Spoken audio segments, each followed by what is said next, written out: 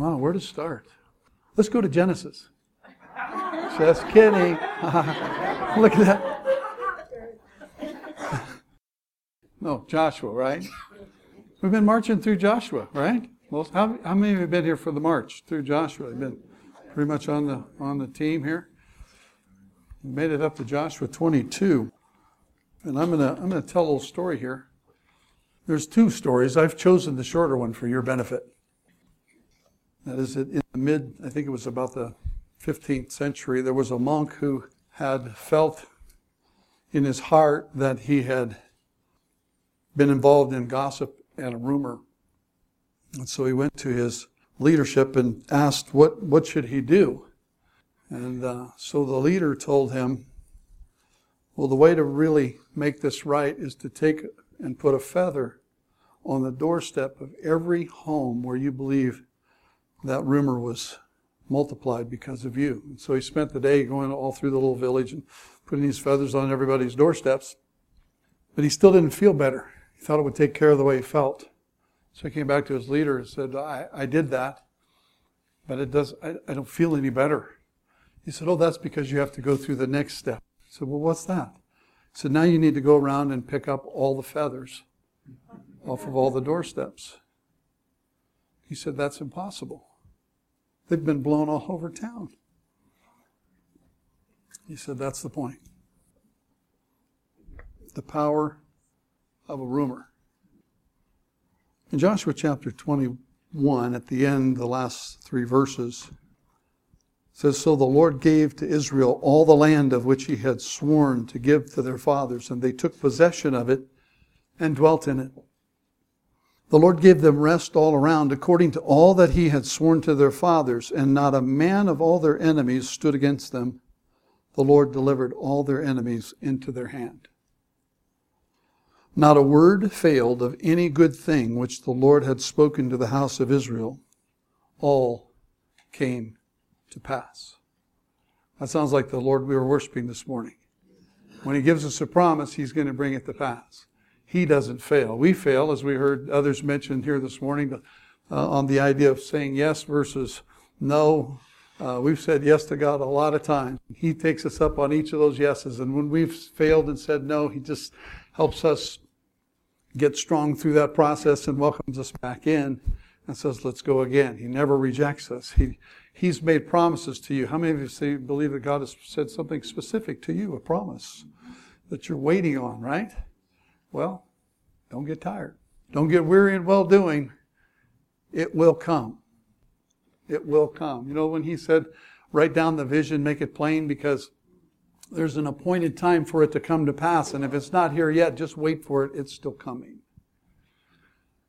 God promised, took Abram from his own country, left his family and all of his belongings and his people that he took with him. He traveled, from all that Fertile Crescent. This is a map, by the way, on your side.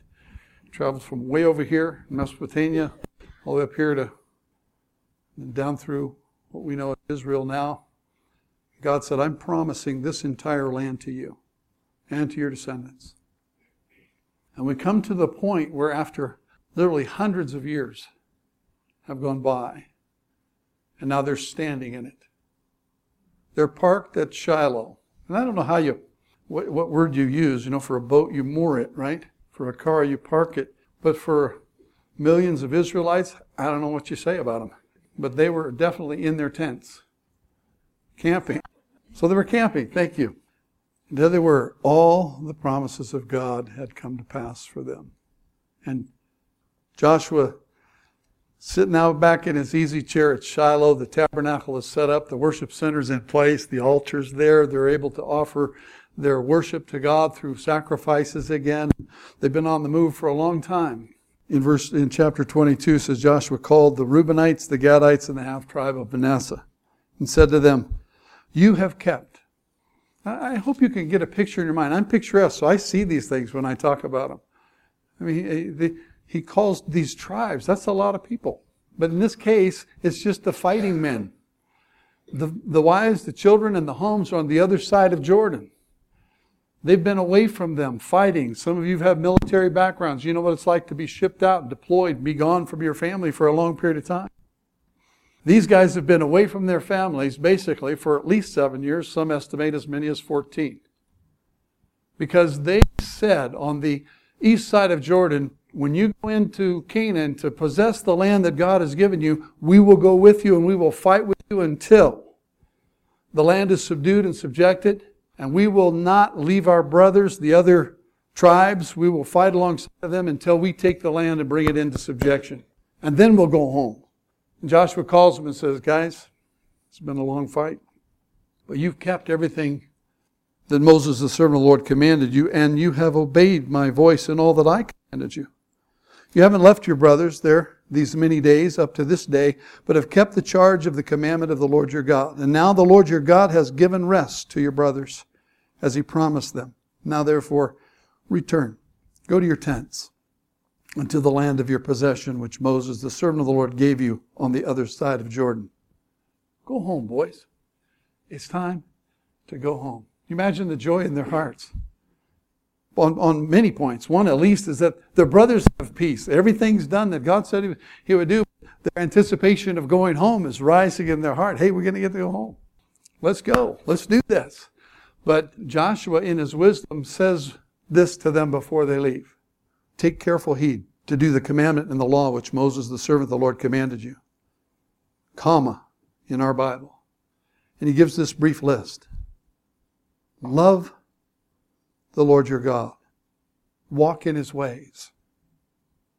Keep His commandments and hold fast to Him, and to serve Him with all your heart and with all your soul. Sounds pretty familiar, doesn't it? Does it sound like the answer that Jesus gave the lawyer that asked for the greatest commandment?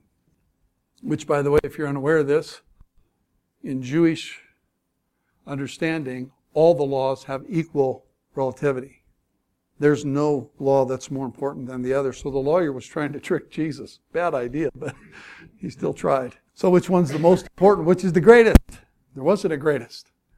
But Jesus didn't hesitate to respond by saying, the greatest commandment is to love God with all your heart, soul, mind, and strength. And the second one's just like the first one. That's love your neighbor as yourself.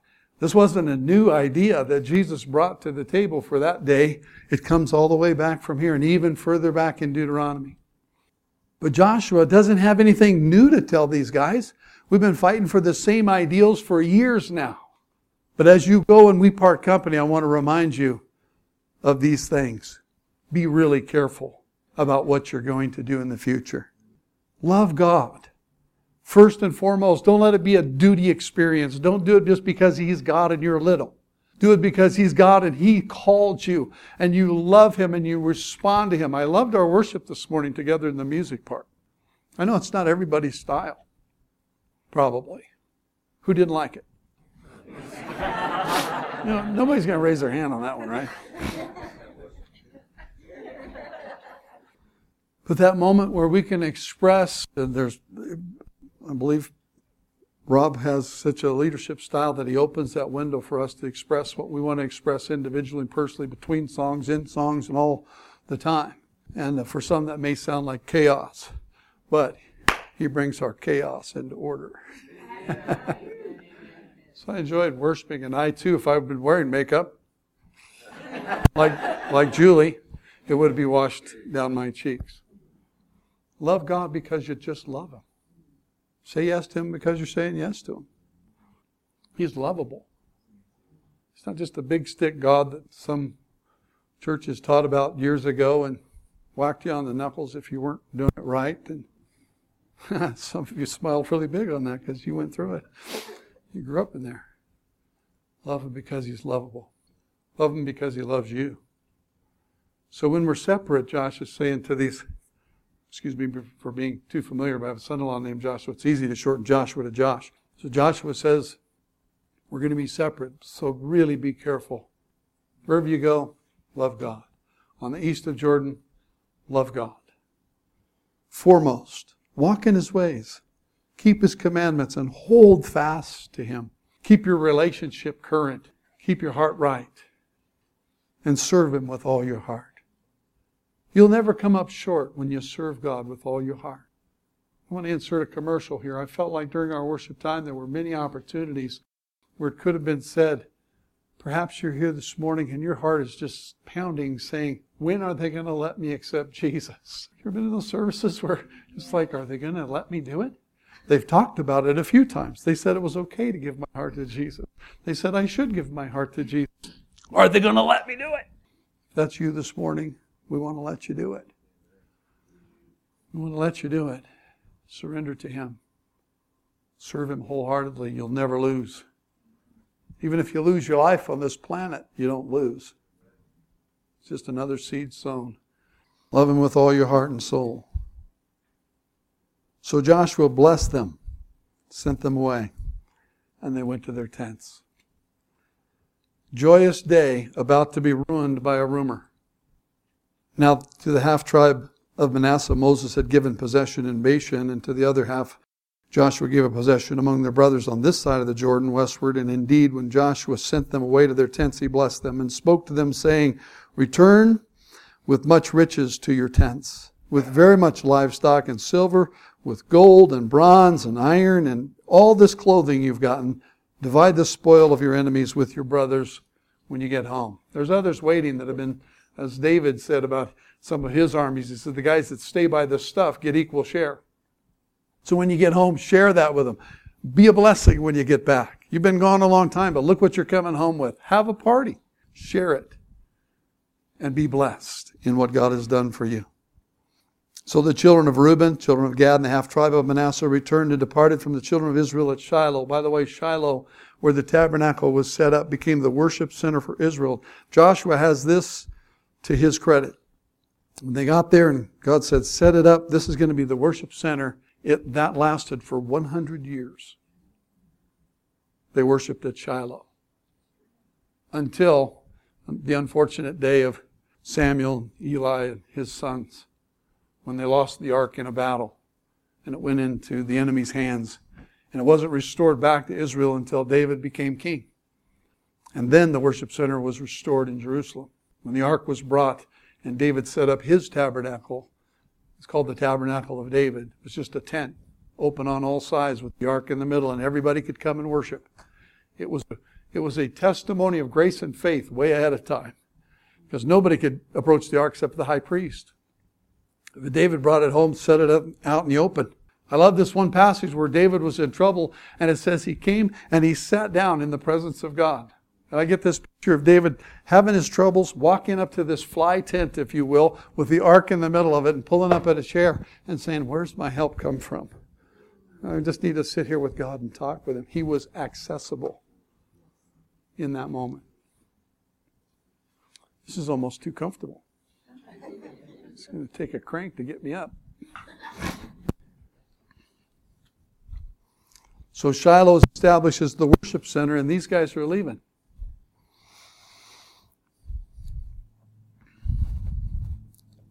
It says they're leaving, going to go to the country of Gilead, the land of their possession, which they had obtained according to the word of the Lord by the hand of Moses. Verse 10, and when they came to the region of the Jordan, which is in the land of Canaan, the children of Reuben, children of Gad, and the half-tribe of Manasseh built an altar there by the Jordan, a great, impressive altar. In fact, by the time we get to the end of this chapter, they're going to tell you in verse 28 says, here is the replica. It's a replica of the altar that was in front of the tabernacle in Shiloh.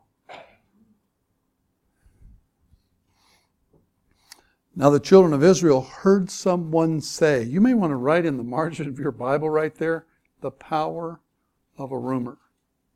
You don't have to. A lot of your Bibles are electronic, so difficult. Take you too much time.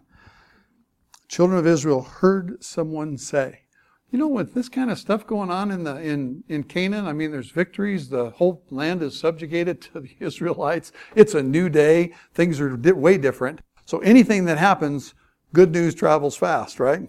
Bad news travels faster. And so it didn't take long after they built that altar for somebody to make it. And it wasn't a long distance, by the way. I told Peggy yesterday, I was just curious in my own mind. I'm not a real geography kind of student, but I thought, all of this is happening around the Jordan River that runs down the middle of Israel, right? back and forth across the river. Sometimes it's divided by God, sometimes they have to swim. And I thought, does anybody know how long the Mississippi River is? We have a river that's country too, right? It's like over 2,000 miles long.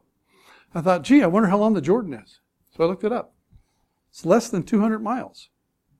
I thought, it's like this. It's chiquitita. Yeah? Ours is like this, and theirs is like this. It's a little country. I think you could probably fit Israel inside the Florida Peninsula. It's not big. So they weren't far away over at the edge of the Jordan building this altar. And they built an exact replica. I say exact, there's nothing biblical about that. At least a replica of the one that was in front of the tabernacle. Now, turn with me if you want to Deuteronomy chapter 12. And we'll see what the problem is.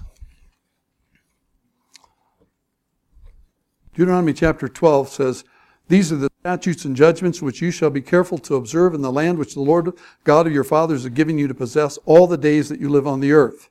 You shall utterly destroy all the places where the nations which you shall dispossess serve their gods, on the high mountains and on the hills and under every green tree. You shall destroy their altars, break their sacred pillars, burn their wooden images with fire, cut down their carved images of their gods, and destroy their names from that place. You shall not worship the Lord your God with such things.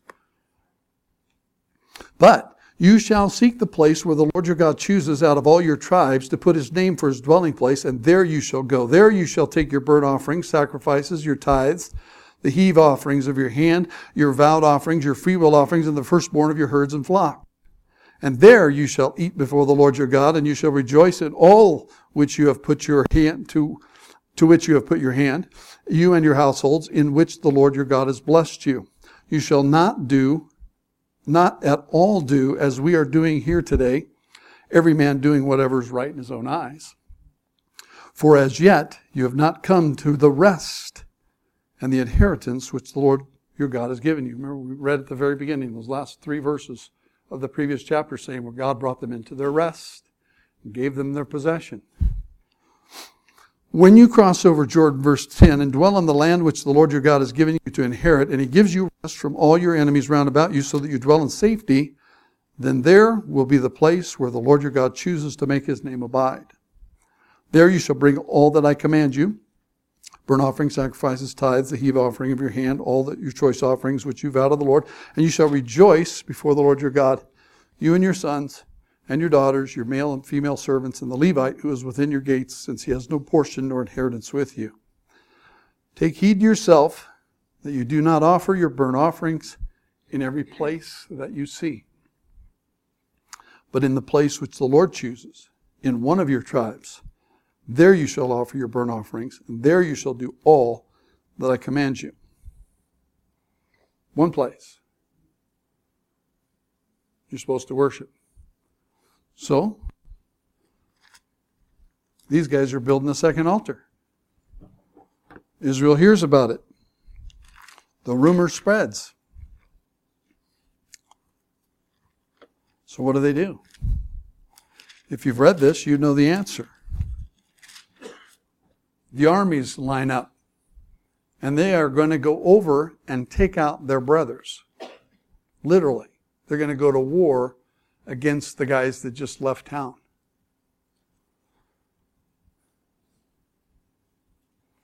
Gosh, there's so much to be said in this passage about the way we live today. And it's just racing through my mind. And you should smile and say thank you, because I'm not going to share it all. Okay? So everybody say, "Thank you, Pastor John."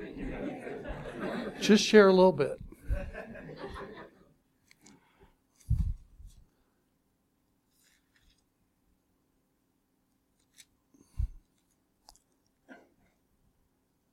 Now the children of Israel heard someone say, "Behold, the children of Reuben, children of Gad, and the half-tribe of Manasseh have built an altar on the frontier of the land of Canaan in the region of Jordan on the children of Israel's side."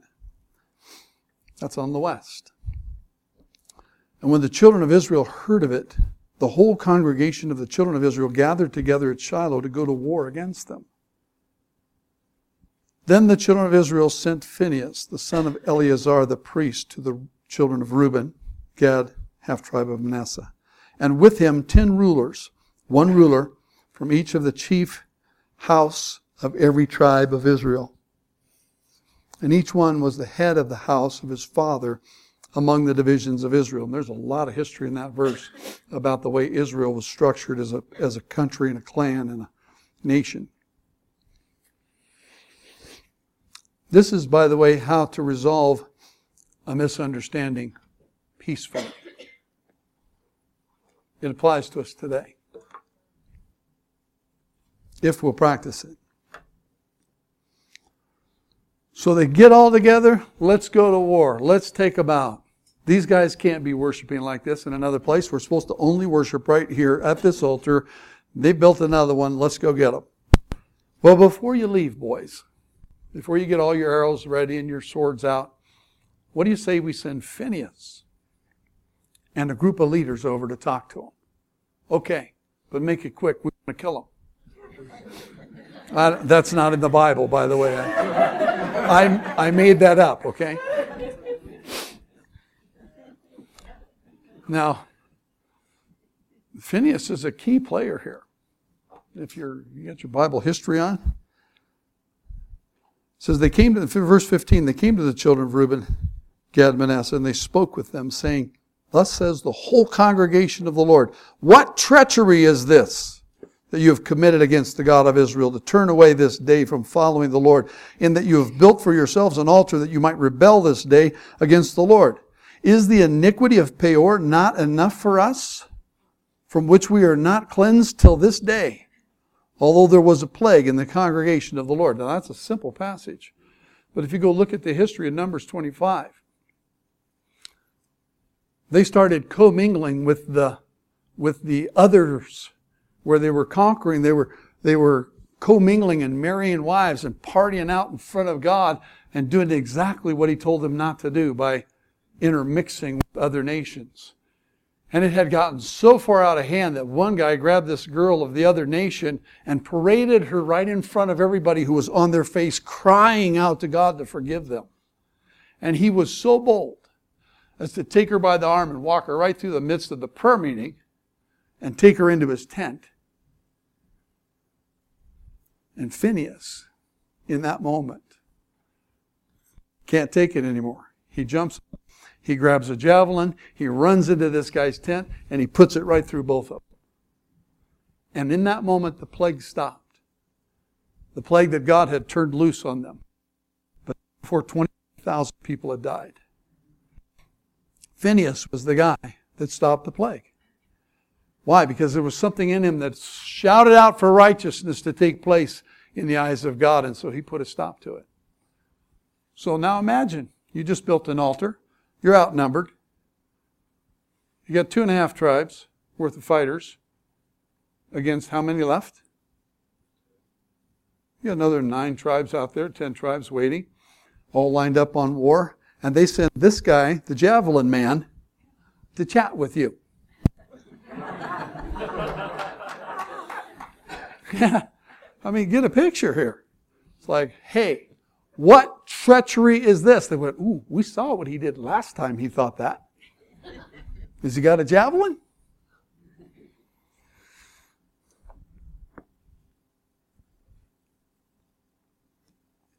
Is the iniquity of Peor not enough for us, from which we are not cleansed till this day? By the way, that may have happened within a year's period. I don't know. But I wondered why they weren't still cleansed from it. Part of that could have been that the cleansing only came annually, right? I thought, oh, maybe I should look into that. Maybe it was still hanging on them that they had sinned against God. They hadn't come to the year of the Day of Atonement yet. That's conjecture. Just being honest. I like thinking about these things. Is the iniquity of Peor not enough for us, from which we are not cleansed till this day, although there was a plague in the congregation of the Lord, but that you must turn away this day from following the Lord? And it shall be, if you rebel today against the Lord, that tomorrow He'll be angry with the whole congregation of Israel. What you do is not separate from us. You're part of us. What you do affects us. And we've heard that before in the march through Joshua, that our sin, our activity is not done in a closet. It's not done by ourselves. We're part of the body of Christ, and the way I live affects you. You know, only in the United States are we taught that independence is real. Where what I do is separate from you. How I act is different than you. It's okay. It's that, what do we call that? Kind of secular humanism, right? That the way I live is the way I live, and you live the way you want to, I'll live the way I want to, and your rules aren't my rules. Not so here. He's saying, look, the way you're living now, what you've chosen to do, if you do that today, tomorrow the whole country's in trouble. We've been here before. At Peor, come on. It got out of hand and it took out 25,000 of us. We're not going to let this happen again, says the javelin man.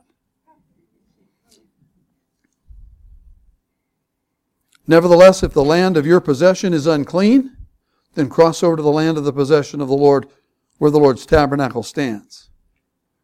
In other words, if going back to the other side of the river where everybody's at, if that's not a good place to live, you can live with us. Please, come. Just don't sin. Don't transgress. Don't go against God. Don't take us all out. We've come this far. Don't rebel against the Lord or us by building yourselves an altar besides the altar of the Lord our God. Verse 20, didn't Achan the son of Zerah commit a trespass and the accursed thing, and wrath fell on all the congregation of Israel, and that man didn't even perish alone in his iniquity, took out his whole house. Then the children of Reuben, the children of Gad, and the half-tribe of Manasseh answered and said to the heads of the divisions of Israel. Pause. Get on their side of this thing. You just got done building the altar. Kind of tired. You got a great thing in your mind and your heart, and you're thinking, this is a good idea. We know why we're doing this. What's that dust in the distance? That looks like the boys. Well, here they are. Hey, Phineas, what's up? I came to chew you out, and I'm going to take you out next. And they're like, huh? What is he saying? The incongruency of the conversation must have been present. Wait a minute, you're telling us not to do what we just did, but what we did was good. What we've done is on purpose. Wait, what are you talking about? We're not sinning. I mean, whoa! Phineas, park the javelin for a second, bud. Let's talk about this. He said, well, that's why we're here. You know, if you could see Phineas and his guys, it's like a little posse, right? Before they got the armies together, let's send a posse. And so they came riding into town. So if you've never heard a horse screech, but... Wait a minute. We're finally figuring this out. You think we've done something evil. Stop. Time out. The Lord, God of gods. The Lord, God of gods. Verse 22, He knows, and let Israel itself know, if it is in rebellion or if in treachery against the Lord, don't even save us this day. If that's what our actions have been, don't save us. You know, by the way, this is a Jewish conversation. Right? So, I don't know, put the tone of voice in there if you can. I mean, this is the way they talk to each other. You know, I have a problem with the Mandarin language myself. You ever been around them when they're talking? They always sound like they're mad at each other. And the Germans kind of the same way. They're all gruff. You know, they say, I love you, and you think, huh? Is it, you know what I mean? Is it like that? Yeah. Thank you very much. You sound like you're attacking me. But the Jews, you know, they have their own tone of voice here, right? Well, if that's the way you see it, then don't even save us today. If we build ourselves an altar to turn from following the Lord, or if to offer it on it burnt offerings or grain offerings, or to offer peace offerings on it, then let the Lord Himself require an account. I mean, you're not even enough. You and your javelin team are not enough. If we've done this, then let God Himself come down here and hold us accountable. Just take us out. Kind of dramatic. But in fact, we have done it for fear, for a reason, saying, in time to come, you may speak to us, saying, what have you to do with the Lord God of Israel? For the Lord has made the Jordan a border between us, you and us, and your children. You children of Reuben and the children of Gad. They might say to us, you just have no part here. Who are you? You live on the other side of the river. You don't have anything to do with this promised land we're in. Generations later, they were concerned. And he says, so your descendants would make our descendants cease fearing the Lord. Therefore we said, let us now prepare to build ourselves an altar, not for burnt offering or sacrifice, but that it may be a witness between you and us and our generations after us, that we may perform the service of the Lord before Him with our burnt offerings, with our sacrifices, our peace offerings, and that your descendants may not say to our descendants in time to come, you have no part in the Lord. Therefore we said that it will be, when they say this to us or to our generations in time to come, that we may say, here is the replica of the altar of the Lord which our fathers made, though not for burnt offerings nor sacrifices, but it is a witness between you and us. Far be it from us that we should rebel against the Lord and turn from following the Lord this day to build an altar for burnt offerings and grain offerings, besides the altar of the Lord God, which is before His tabernacle in Shiloh. And now when Phinehas the priest and the rulers of the congregation, the heads of the divisions of Israel who were with him, heard the words that the children of Reuben, Gad, and Manasseh spoke, it pleased them. Then Phinehas, the son of Eleazar the priest, said to the children of Reuben, Gad, Manasseh, this day we perceive that the Lord is among us, because you have not committed this treachery against the Lord. Now you have delivered the children of Israel out of the hand of the Lord. In other words, He's not going to be mad at us tomorrow. And Phinehas, the priests, the rulers, returned from the children of Reuben and the children of Gad, the land of Gilead, to the land of Canaan, to the children of Israel, who were sharpening their swords still, right? Getting their bow and arrows out, thinking about, gosh, wish we had some chariots. We could really get to them then. They're still heated up, but they brought back word to them. So the thing pleased the children of Israel, and the children of Israel blessed God. They spoke no more of going against them in battle to destroy the land where the children of Reuben and Gad dwelt. The children of Reuben, children of Gad, called the altar witness, for it is a witness between us that the Lord is God. Wow. This is the Bible. This is cool. What about us? How does it fit us? Peggy said, well, how does your message fit us? I said, I don't know. I'm just kidding. Just kidding. You're so easy. A moment ago I said there's so much marching through my mind, and thank me for not sharing all of it. But rumors get started pretty easy. You know, it's the feather on the doorstep. And when you go back to try and collect it, it's too late. There's another similar story of that, more modern, of a pastor in a small here in the central United States, little Midwest city. Those are towns of 2,500, 3,000 people at the max, farming communities. And this couple had picked up a rumor on the pastor and spread it. They didn't verify it. They just repeated it. Later, they found out that it was a lie that had been generated by somebody else in the form of gossip. So they went to his house. And he gave them the same advice as the monk. They knocked on his door and said, we are so sorry. We repent. Would you please forgive us? He says, I forgive you. Of course I forgive you. If there's ever anything we can do to make it up, let us know what it is. He said, there is something you could do on your way home for me. Whatever it is, we'll do it. You know how that feeling of, I want to pay up now. He went in his room. He came back with an opened pillow, handed it to them and said, when you get down to the center of town, you know where the water tower is, would you climb the water tower and just let all of these go? Okay, why not? Sure. No reason? Yeah, sure. That's what you want. We'll do it. He says, there's just one more thing. After you've done that, when you climb down, would you please collect them all and put them back in the bag for me? Oh, Pastor, that's ridiculous. They'll be blown into the next county. He says, so are the words that you've spoken against me.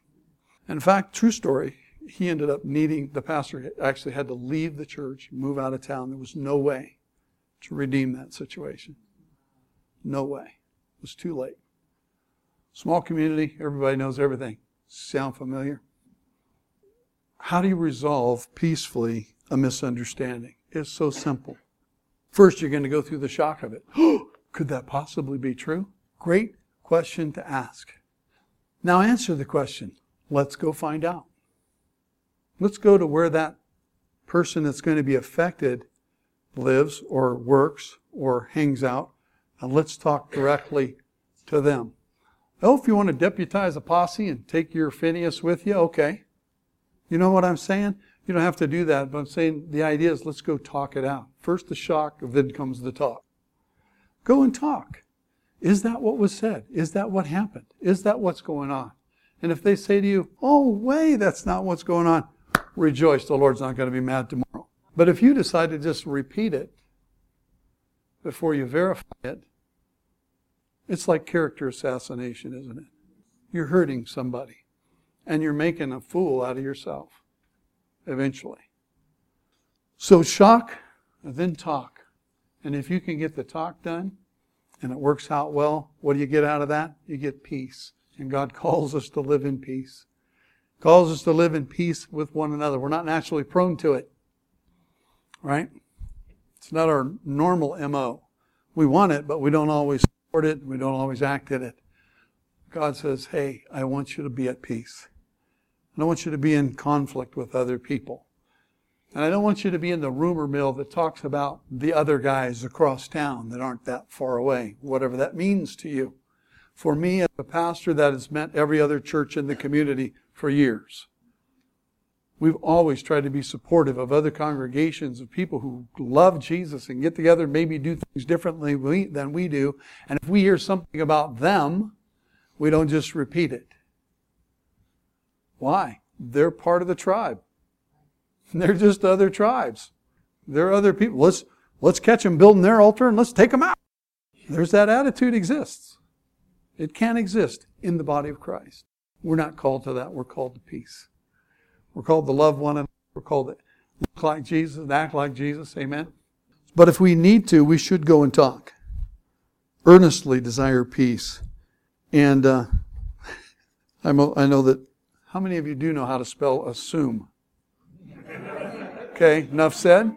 I didn't need a PowerPoint with the little lines through to make it. There's the fool. There's the foolish part when we fall into sharing things that we've not verified, passing things around that don't need to be passed. Be the Phineas, be the hero. Put a javelin through it. Not through people, you know. I'm going to read that in the paper next week. Pastor Jeff said to spear them, man. Get them. We need some new leaders in town. Lost a few. Well, take me first. I'd be like the Jews. If that's how you're going to be, then get me first, because I'm the least of them. Thank you. So I can always get an amen out of Tom on those. Hey, two things we need to do. One is, if you're the person whose heart was pounding saying, when do I get to give my life to Jesus? It's now. So get excited about that. Amen. The Bible says that all the angels in heaven throw a party when you give your heart to Jesus. Now, I have a theory on that personally. You can imagine it's not kosher. My theory is that if God has angels in charge watching over our lives, as we tend to think He does, right? And you have not given your heart to Jesus, they have been extremely busy up to this day keeping you alive. And the day you go, Jesus, take my heart, He gives you the gift of eternal life. And the angels go, whew, they made it. If they die now, they're going to heaven. So, party, bro. And they're high-fiving, all the angels are high-fiving, saying, hey, he's in, she's in. What do you think? How do we do this? I'm going to let you do it. Okay? Is that you? Do you need to give your heart to Jesus? Is that you? And if it's you, okay. If you got a yes, then in a moment, I'm going to ask us all to stand because it'll be easier to move around. I want you just to lead them by the hand up here. to stand with us and let's ask Jesus into our hearts. Okay, so let's stand. And right now, if you got a yes from your neighbor, just invite him. Would you like to go now and let Jesus have your life? If so, just bring him with you. And come on down.